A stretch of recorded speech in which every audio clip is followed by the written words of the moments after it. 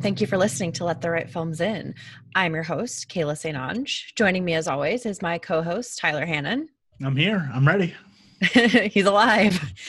And this is our monthly recently watched episode for the month of June. Indeed. Wow, it's crazy that it's June already. Yeah. Let's not talk about it.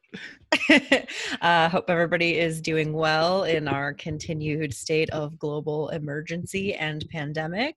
Definitely been an interesting couple of months for us. So I guess what better way to deal with that than to watch a moody, maybe kind of gay, maybe kind of scary, spooky movie about one of our favorite authors, Shirley Jackson, and that is 2020's Shirley, starring none other than Elizabeth Moss. To our suffering, my dear. There's not enough scotch in the world for that. Shirley, what are you writing now? A little novella. I'm calling none of your goddamn business. Well, you were invited to stay here for a few days until we can find a place. Shirley has these bouts. She's gone sick in the head. I read your story. What are you doing in here? It made me feel thrillingly horrible. Tyler, you are the one who suggested this movie to me, and it was on your radar first. So let's just jump into it. What were you feeling? Yeah, so Shirley basically said why it was on our radar. It's a movie ostensibly about Shirley Jackson, which so immediately, what's up? I'm interested. Played by Elizabeth Moss, who's really in just a zone with really suffering in her movies, either suffering or defining like a very nuanced portrait of, like, one of the reviews I read called it feminine hysteria, like with this and her smell. And, it popped up. It was one of those movies. I'm not sure if it got sabotaged a bit by COVID. It was in the art theaters at a time when we were starting to not go to theaters anymore, but then it popped up on Hulu. So I watched it. You know how this progresses. It's one of 3 movies to be released this year. Right. So Shirley is a new movie. It was released by Neon, and besides starring Elizabeth Moss and being about Shirley Jackson, it was directed by Josephine Decker, who released the acclaimed film Madeline's Madeline in the last couple of years, and has a couple other movies that have popped up as weird but interesting on my radar.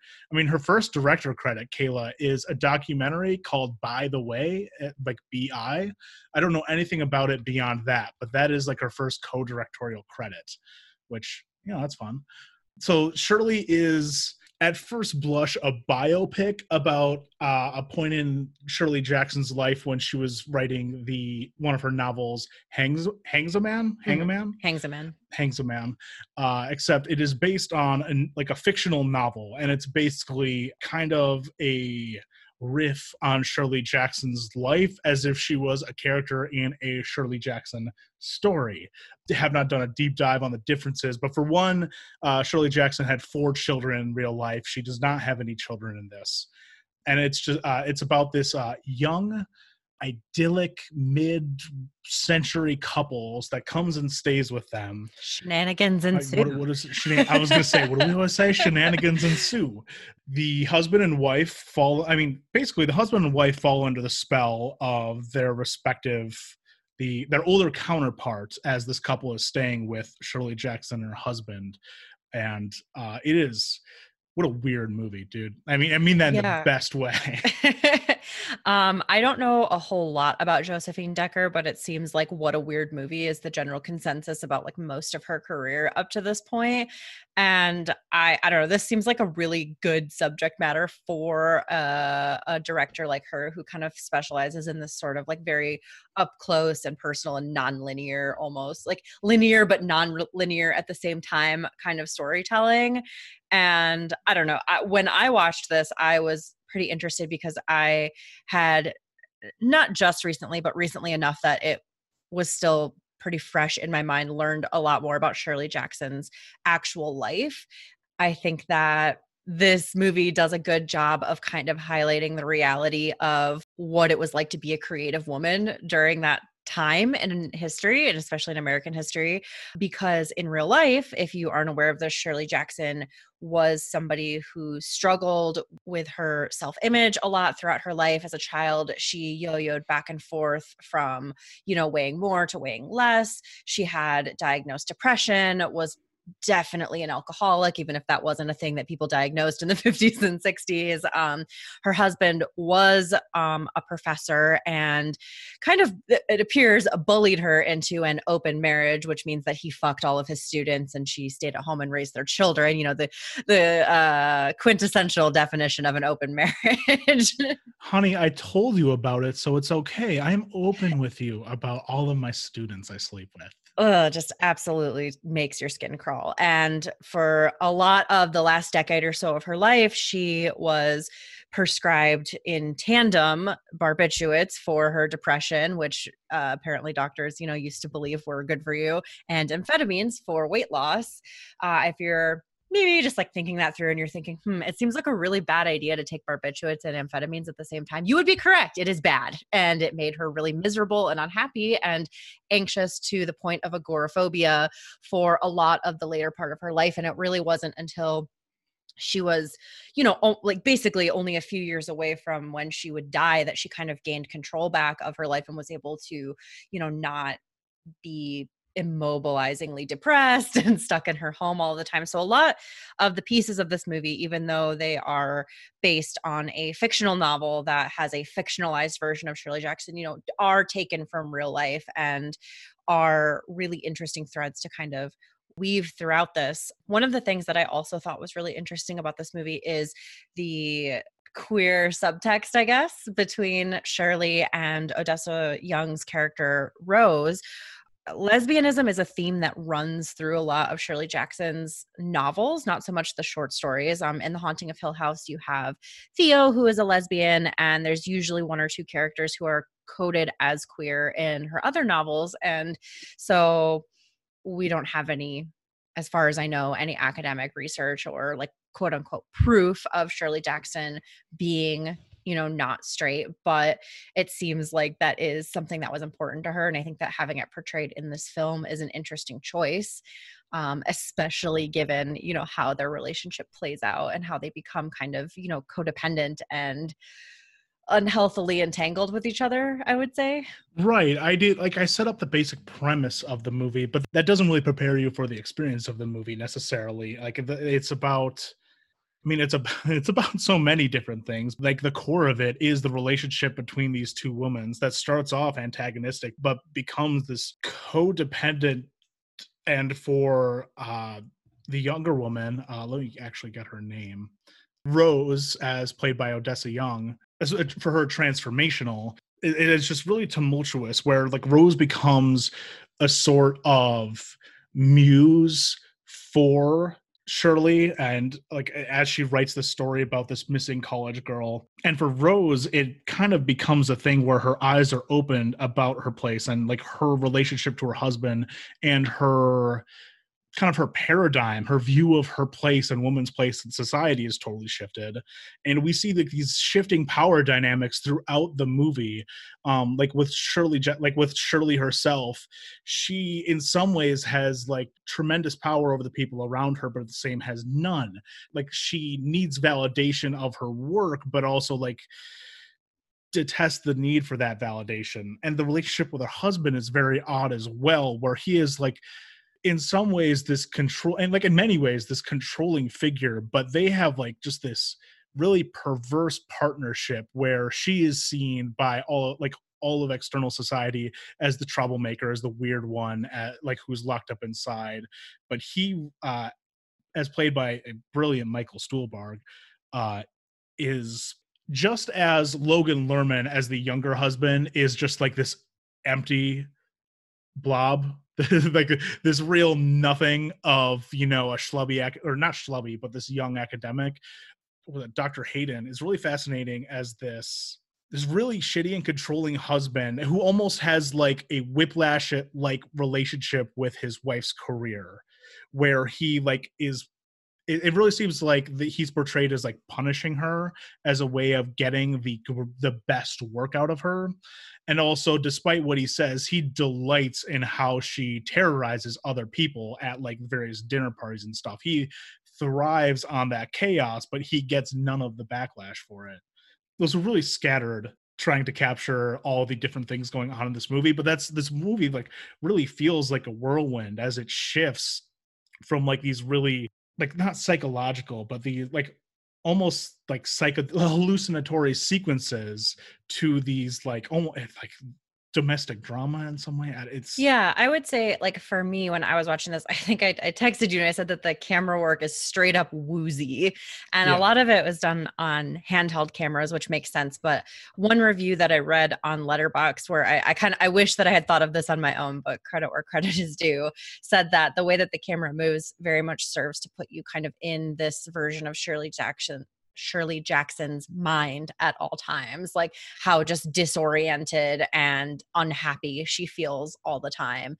And again, to kind of pull back to the real life picture that is being adapted here, like, again, yeah, she and her husband had a really strange relationship, and he was super resentful of her success, as this is not just true of 1950s, 1960s. It's true, I think, even now, where men are very often threatened when their wives are more talented than them or more successful than them. And, he in real life kept her money. Like, he doled it out to her like a fucking allowance, and, was sleeping with his students and criticizing her work. And it's infuriating. And I think that in the movie, when Shirley tells him, basically he is deriding that she's writing a novel about such like a nothing character, like, oh, this girl that just disappeared, she doesn't mean anything, nobody cares, yada yada. She's like, don't tell me that I don't know this person. She felt lonely, she felt rejected, she didn't understand what her place was, she was maybe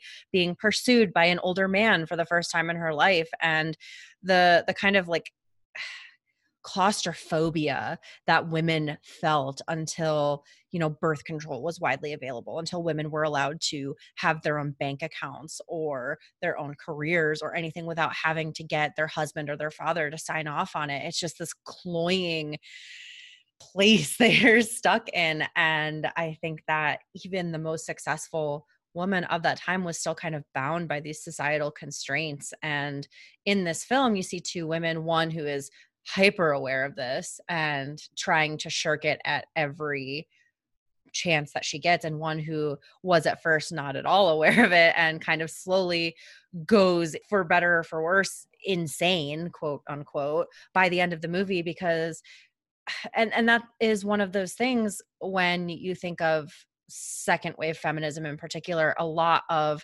that battle was trying to get women to understand that something was wrong, because it's super easy to just be like, I am comfortable, I enjoy my life, I enjoy having a baby every year, I enjoy cooking for my husband, and that's fine, but it doesn't work for every single woman. And getting people to kind of take off those blinders and understand that something could be better, that women could have a better experience, or that people would want to read a novel about like one of these crazy lonely girls, like, that is really important. And I think that even if the movie kind of ends on this strange note where it feels like Shirley was just using Rose for inspiration, I don't feel that that's necessarily the takeaway from it. I think that, again, she had her eyes opened to what was going on around her, to what her life could be if she simply stood up and said, enough is enough. Yeah. And I mean, and that's what makes, I mean, that's part of what I've read of Shirley Jackson's work feel like so next level. And what makes this movie feel kind of next level is just, it is not so much as simple as Rose calls Shirley in the beginning of this movie. She says it's like, she's such a monster. And it's not so much like it feels far too simplistic to say we start off seeing Shirley as a monster and then just get like this more nuanced, sympathetic picture of her. Cause like, that's not like, to put that it feels too simple, too crude, too gross to put it that way, even if that is kind of what happens. It finds this balance of like the experimental and the weird and the real and the like what is based on reality versus what is like inspired by reality to create this real portrait of a human being who is so intelligent and aware, but also like broken in many ways and not by her own doing. It's a lot. And I mean, I was also going to say, like, can't say enough about how inspired the casting is in this. And kind of twisted too. Like, not just like Elizabeth Moss playing this character just makes so much sense, as I joked earlier, but like she seems to thrive on these roles, and Logan Lerman playing just like a little loaf of a dude there, like right, like this cute young nothing, but also I think even more so Michael Stuhlbarg as this husband who like I mean, I don't want to say he's not a monster. I don't want to imply he's not a monster when I say he should just be a monster, but like to cast someone who is just so likable and so charming and charismatic as this really twisted figure is, oh man. It's good casting, but it's also like that is what a lot of those kinds of men are like. They are charming, they are affable. You do want to hang out with them. Like, it's part of a manipulative spell that's cast, you know? Yeah. And it feels like manipulative casting to have Michael Stuhlbarg in that role, especially when I think his last most notable roles have been for being like a wholesome dad who doesn't judge his gay son, or a wholesome doctor scientist who doesn't judge somebody for wanting to fuck a fish. Like, he just is really usually like a big teddy bear dad. And I think that that kind of casting is really smart because it can work against you and your expectations. Yeah. Impressive movie. Yeah, this is a tangent, but it made me also think of another really famous author from this period, Patricia Highsmith, who wrote The Price of Salt, which is the novel that the movie Carol is based on, but she also wrote The Talented Mr. Ripley and several other psychological thriller movies. But I think that it's interesting to me that both of the very prominent female authors from that age were like mean alcoholics who were super misanthropic. And I don't really know what the point of that comparison is, other than to be like, wow, women just had a really hard time being creatives back then. And I am at least glad that it's a little bit better now, and that we can kind of look back and understand the contributions that they were making and the toll that those contributions took on them as people. And yeah, because I don't know, Shirley Jackson is one of my favorite authors, and it's one of those things where it's a constant disappointment to me that her name is not in that pantheon of like mid-century great American writers where I think it really, really should be. But yeah, I don't know. I'd recommend reading Alison Willmore's review in Vulture. The Vulture. Oh, it's old. But it's because it gets into a lot about how she wasn't appreciated in her time, and how that is like, you know, how that inspires her character in this movie. And also just like, on the other hand, very infuriating to read like specific quotes of people like just rejecting her art for like blows my mind. Silly reasons. Yeah. So you should watch this movie if you have never read Shirley Jackson. Obviously Haunting of Hill House is probably like my favorite place to start, but We Have Always Lived in the Castle is also really good. Interestingly enough, I own Hangs a Man, but it's the only novel of hers that I own that I haven't read yet. So I have failed you all. I'm sorry. I haven't even read that much. I'm double failure.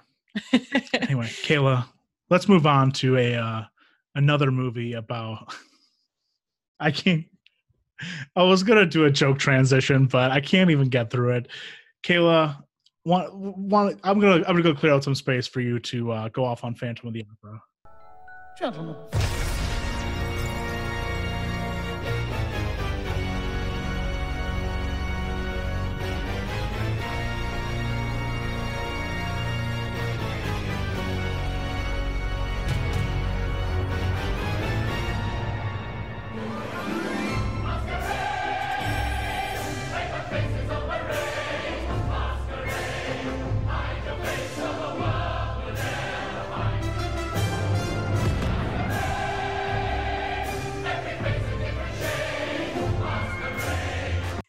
Just take it away from me.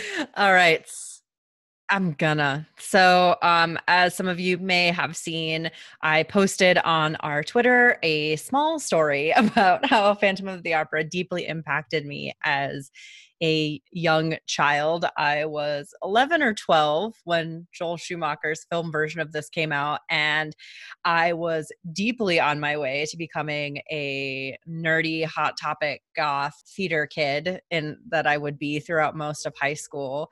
And to say that a movie or a story like Phantom of the Opera is like quintessential to that kind of experience is an understatement. I guess I just have to like, this movie isn't good is probably an important place to start. Gauche, it's over the top. It is showy in some of the wrong places, but honestly, that's kind of what loving musical theater is like and what it's about in a way. So I love it. And I don't know, Andrew Lloyd Webber is such an all over the place composer. And I think that this kind of a movie that adapts one of his most famous plays, it just fits. Like, he's a dramatic dude whose most famous musicals are Cats, Phantom of the Opera, Joseph and the Amazing Technicolor Dreamcoat, Evita. Like, there's so many things, like so many tangents, so many stories to tell about Andrew Lloyd Webber as a person. But I don't know, Phantom of the Opera is like the ultimate thing that you discover and get into when you are a goth musical theater kid, because it's so fucking dramatic. It's so absurd. And rewatching it yesterday, I was trying to understand like what would have caused me to so obsessively latch onto this, because like the performances aren't like, the musical performances are great, but the acting performance isn't really anything special. I would honestly say that for all of the flack Gerard Butler has gotten for his singing in this movie over the year, his acting performance is really the only one that like does it for me at this point. Like, Emmy Rossum in this is an incredible singer, especially considering she was like 16 when this was filmed, which is like gross when you consider the optics of the entire movie, but like makes her singing abilities really interesting here. She kind of just has like one expression in the entire movie. And like Patrick Wilson is there as the Vicomte de Chagny, Raoul, her quote unquote real love interest. I don't know. The costuming is great. The framing is ridiculous. My favorite part is in the beginning of the movie, and I had forgotten about this, even though it is a huge part of the story, is that the chandelier that the Phantom crashes into the opera house is being auctioned off as lot 666. And it's just like those kind of absurd details that make Phantom of the Opera just this enduring, ridiculous spectacle. And when looking at how Joel Schumacher chose to adapt it with all of these really strange close-ups on the singers, really wild like scene transitions, I think that it's clear to me that he understood that it's, in theory, ridiculous. And I think that that's maybe where a lot of the negative reactions to the film come from, is from people who don't want to admit that it's ridiculous. Like, overall, the story, if you are not aware, is about a young chorus girl named Christine Daae who has been being trained by a mysterious vocal tutor and is given the opportunity to take over the lead role in the Opera House's production of Hannibal after their star, Carlotta, storms off in a huff because she's displeased with the new owners of the theater not being like thoroughly impressed with her enough. And she gets rave reviews, and it turns out that her mysterious instructor is indeed the famous Phantom of the Opera, who lives in the opera house and generally causes mayhem and collects us out. Like, I don't know. Again, the reason that I love this is because the Phantom is really just like a messy bitch who lives for drama. He demands a 20,000 franc a month salary just to not fuck up the opera house. He has his own private box reserved for him at all times. He has been, again, questionably and creepily training a young girl to sing and to be like musical, and he's obsessed with her and he's in love with her. And like, I don't know, he's just the kind of dude that wears a half of a mask, flourishes his cape after every sentence he says alone in his candelabra lit lair. He has like a dollhouse that he plays with the little dolls, like acting out his little opera. He has a wax figure of Christine in a wedding dress. Like, honestly, just messy. He's messy. And I love him. And rewatching this, I kind of was like, I'm seeing a lot of problematic threads from what I thought would be like a good boyfriend in this movie, because it's definitely not okay to be in love with like a child that you've groomed as her vocal instructor, which I know now as an adult. But when I was 12 and I was watching this movie, I was like, I guess like Raoul is nice, but the Phantom loved her. He loved her and he did everything for her. And she just said no. They sang the songs and she said no. Like, I was horrified. I used to like go on fanfiction.net and be like, what if Christine said yes to Phantom instead? And like, yeah, I don't know. This is the longest ramble and it is nothing really, but suffice to say, this movie had a huge impact on me. It's incredibly sad that Joel Schumacher has now died. He has the weirdest career maybe of any like big name Hollywood director. And for me, the most important part of that career was the over-the-top spectacle of 2004's Phantom of the Opera, and it has a special place in my heart forever. And dude, those songs are catchy, okay? Like, they're good songs, regardless of the content. I also, at one point during the titular Phantom of the Opera song, he leads Christine and puts her on a horse for like 2 seconds, and then they get into a boat to go to his lair. And as they're singing and coming up onto his lair, candelabras are just rising out of the water and self-lighting as they come out of the water. And I turned to Ben and I said, just so you know, I want that at our wedding. And it's written on our wedding notes board right now. It says, candelabra should rise from fog-laden floor of our Airbnb. Recreate Paris Opera House. Note, I'm not a tenor.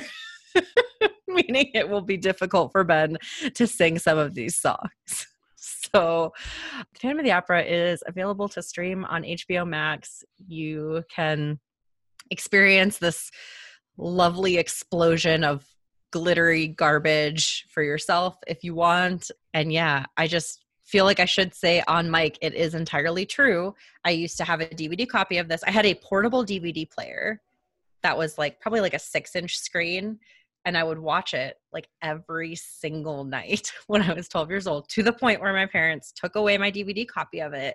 And I was so angry that my response was just to lay in bed, furious, just like with my eyes closed, imagining beat for beat every scene in my head. I was watching the movie in my head because I was like, fuck you guys, you cannot take Phantom of the Opera away from me. It lives inside of me.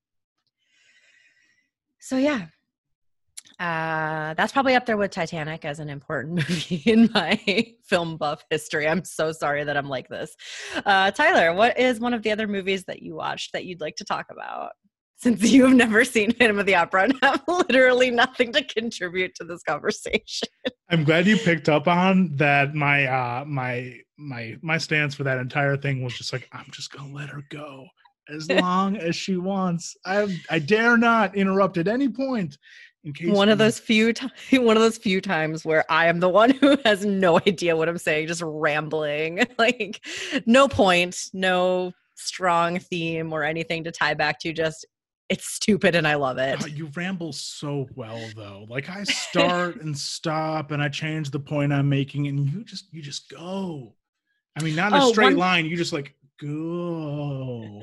Yeah. One other thing that I did forget to mention that is really important before we move on. Yeah. The one huge mistake that I think that this movie does make is moving the iconic chandelier crashing scene from the middle of the story to the very end of the story, because the drama of crashing a chandelier halfway through the play, and then that's the biggest thing that happens in the play, it's like a swing that only Andrew Lloyd Webber could take and succeed at, I think. And I think that it shows that Hollywood didn't 100% know what they were doing when they decided to adapt this, because you have to trust that kind of instinct, and you have to trust that the audience is going to be like, chandelier crash ends act 1. Surely there's half of a play left. But yeah, all right, Tyler. It sounds like it's too bad they didn't make the Cats adaptation happen sooner, because it really feels like Joel Schumacher just should have also directed that, based on what you've told me. Yeah, honestly, I think that Joel Schumacher could have made it work, because again, I think that from everything I see looking at his career, he's the kind of person that knows when things should be silly, or knows when things are inherently silly, and that you just have to like lean into that so that you aren't taking it too seriously, which is obviously the number one issue with the movie Cats. Man, Joel Schumacher, like I did not have enough appreciation of him. For one, I had no idea he was 80 years old. And for two, I kind of forget that, like, obviously, you know, Batman and Robin and Phantom of the Opera, but then the number 23 was a Joel Schumacher joint? The Phone Booth? There are so many movies that are Joel Schumacher movies that, like, when people talk, I think when people talk about a journeyman director, that like Joel Schumacher is that. He can do any genre. And I'm not saying that all of his movies are good, but he just had the confidence and the capability to take a swing at literally anything. Musical theater, superheroes, Colin Farrell in a phone booth, Jim Carrey being serious. Like, he just was like, okay, let's do it. And that is a quality that I think we can all respect, given that we can't get anything weird made in Hollywood at all anymore. So rest in peace, sir. Thanks for my weird childhood fixation. Well, I guess we're going to stick with childhood in a way, and we're going to stay with HBO Max, but go to a very different movie that is now streaming on HBO Max. So, you know, it was a big news story when it was reported that HBO Max would be getting all of the Ghibli movies, which would be streaming for the first time. And so I'm catching up with a few of the ones I'm missing. And I started with, hopefully it's not the end, but so like as of now is the last Ghibli movie, 2014's When Marnie Was There. In this world, there's an invisible magic circle. There's an inside and an outside. And I'm outside.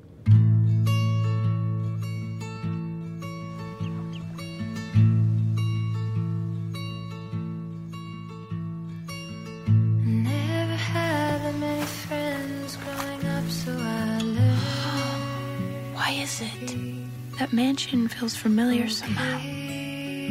It's really best for you to stay away from that old marsh house. Which was directed by Hiromasa Yonebayashi, who also directed The Secret World of Arrietty. And as I was going down a Wikipedia deep dive, he's among the people that left Studio Ghibli after this to found Studio Ponok, which then did Mary and the Witch's Flower. So this movie, I actually wrote out a brief plot summary for this. So Anna is a 12-year-old orphan under the care of a foster mother. She seems reclusive to those around her and appears incredibly depressed to the audience. She's sent away to live with some of the foster's relatives in the countryside for fresh air for her asthma. And she's drawn to this place called the Marsh House, which, I mean, it is a house across a marsh, so it is very literally named. And basically, like, it is currently abandoned, but she starts at night seeing this blonde-haired, blue-eyed girl named Marnie, who she begins to befriend her, and the story goes from there. I don't really want to spoil it too much. I guess it's really good. It is a very beautiful film, both in the actual, you know, hand-drawn animation and the hair and the water, and it all looks so good. But also in the actual story. It is like a a lovely tragic story about like a lonely youth trying to find herself and trying to find herself both in like kind of a literal sense, like trying like learning about her past, coming to grips with the fact that she like the fact that she is a foster child and what that means, and what her foster relatives relation is to her, like is like whether there is love there, what kind of love it is. And I think one of like and on a surface level it is just like a sometimes sad but very lovely movie of a young girl befriending, is it a ghost, is it like a time nonsense thing going on, what is happening here, but befriending this girl and something magical happening and finding herself. But there are some real dark undercurrents to this movie that are in like never, like almost never explicitly stated and could very easily be missed, but are like underlying the whole movie. Besides, like, so like the most explicit one is the fact that she's a foster child, like she's lost her parents, she doesn't know who her parents are. That is one of the like there's like the main thing she's coming to grips with. But there's also she says it specifically early on, but she's just like very depressed to the point of like what's the purpose of life, and like that is just kind of like undergirds everything. Another thing that you realize more truth of later on that is not immediately evident, like, well, unless you catch a specific detail is not immediately evident, is there is a certain I'm going to use a phrase I found in the New York Times review because but ethnic confusion. You find that she is like she doesn't know who her parents are, and you get like it becomes clearer later on that she is not just Japanese, and that is never explicitly stated, but like it comes out that that is also for like all these different ways that she's ostracized either like by those around her or by herself from those around her. And even like getting into some child abuse and like neglect issues with Marnie, which again, not like don't come to the fore for quite a while, but just a lot of real dark stuff just roiling under the surface that are part of why these girls are so sad. And I will say it is like I won't get into what the actual mystery is. It seems like for a bit that it might be like an LGBT sexual awakening movie where Marnie falls in love with a ghost. That is not what it is. And so I just want anybody watching it, I'm just going to go ahead and rip that Band-Aid off right now. It is not an explicitly gay movie at all. There's Sorry, I just have to bring up, because you bring this Letterboxd up, review? that the single frequently asked question on IMDb is, why does the relationship between Marnie and Anna look so romantic? But I do want to point out that this is based on a novel, and you weren't allowed to write about lesbians in the 1960s when this book came out. So subtext is there if you want it. I do Anyway, think continue. that I do think that is like that. I do think the subtext is there. That is just like the most like subtext of the many subtexts. But it's kind of hard not to think it for a good 5 minutes, as you can tell from one of the top Letterboxd reviews. Is I can't believe Studio Ghibli queerbaited me. Yeah, well, and it's funny too, when like thinking about this and the other movies that Yonabayashi has done, like adapting novels about lonely, depressed children kind of seems to be his jam, because Secret World of Ariadne is based on The Borrowers, which is about, a lonely, depressed boy who is sickly in the countryside. There's this one, Mary and the Witch's Flower, is also based on a novel that is about a lonely girl who gets magical powers. And I'm just like, it fits with Ghibli's theme, I think, of trying to make movies about children in a way that is realistic. And I think that these are characters that children can relate to, and that like the big feelings and big themes are really important for kids to have access to and to, gain some understanding of early in life. but like, oh boy, sometimes it's a lot, and I'm a grown adult. So, and I know there are some other, like, I'm pretty like I have heard that there are some other Ghibli movies that I haven't seen that absolutely will break me. This is not one that will break you. It is just, man, you wonder for a little bit there. But yeah, it's among the many others. It is streaming on HBO Max, and I do think it is worth seeking out. And hopefully Ghibli will continue to make some more movies. Obviously, Miyazaki has his own, his latest final film coming up. What's that one called again? It's a real like existential title. Question. Oh, How Do You Live? Yeah.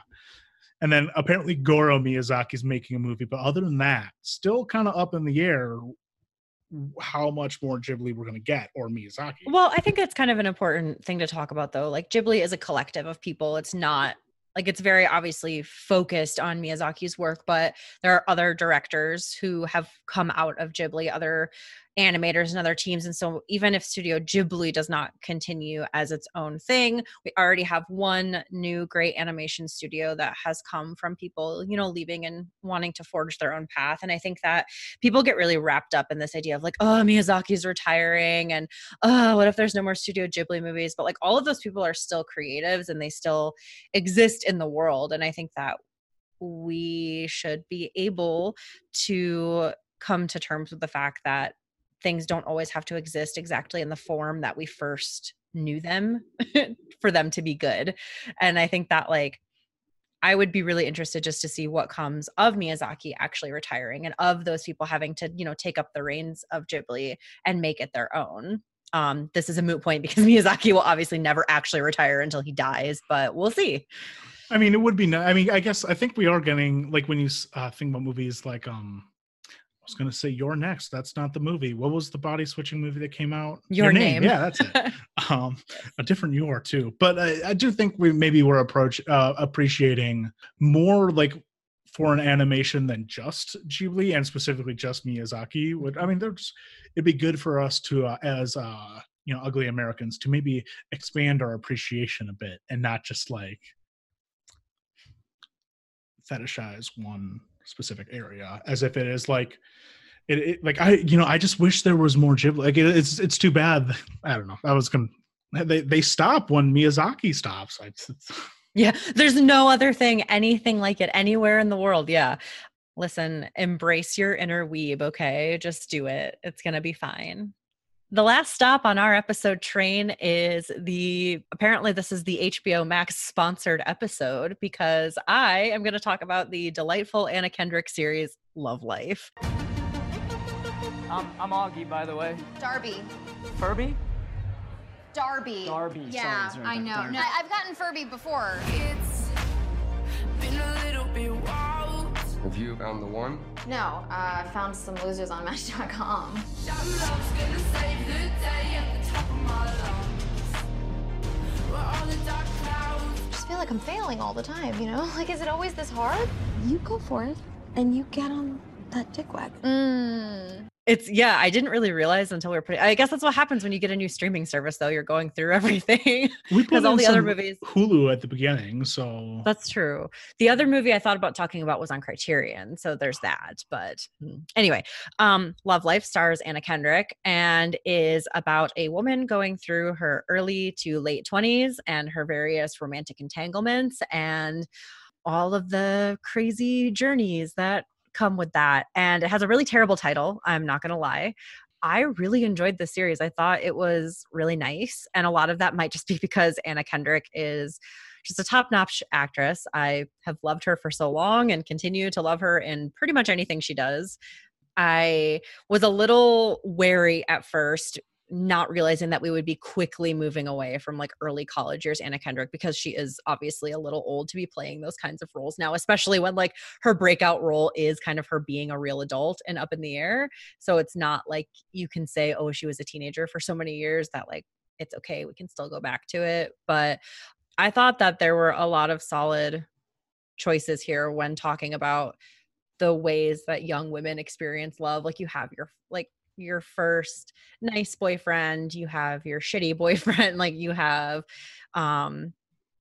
all of these different romantic experiences. But one thing that I liked a lot that I think kind of pushes the series above its advertised Sex in the City for millennials thing, which I don't agree with, is that several of the episodes choose to focus on her relationship with her mother, her relationship with her best friend. So each episode is named after the person that like they'll be examining her relationship with. And when I was first going through the titles before I watched the entire show, I have to say I was kind of excited because I was like, oh, women, maybe she's bisexual. But I think that the way that they decided to focus on, you know, how her experiences as a child inform her entire dating life and how her relationship with her out of control alcoholic best friend is, you know, part of one of these like great loves of her life.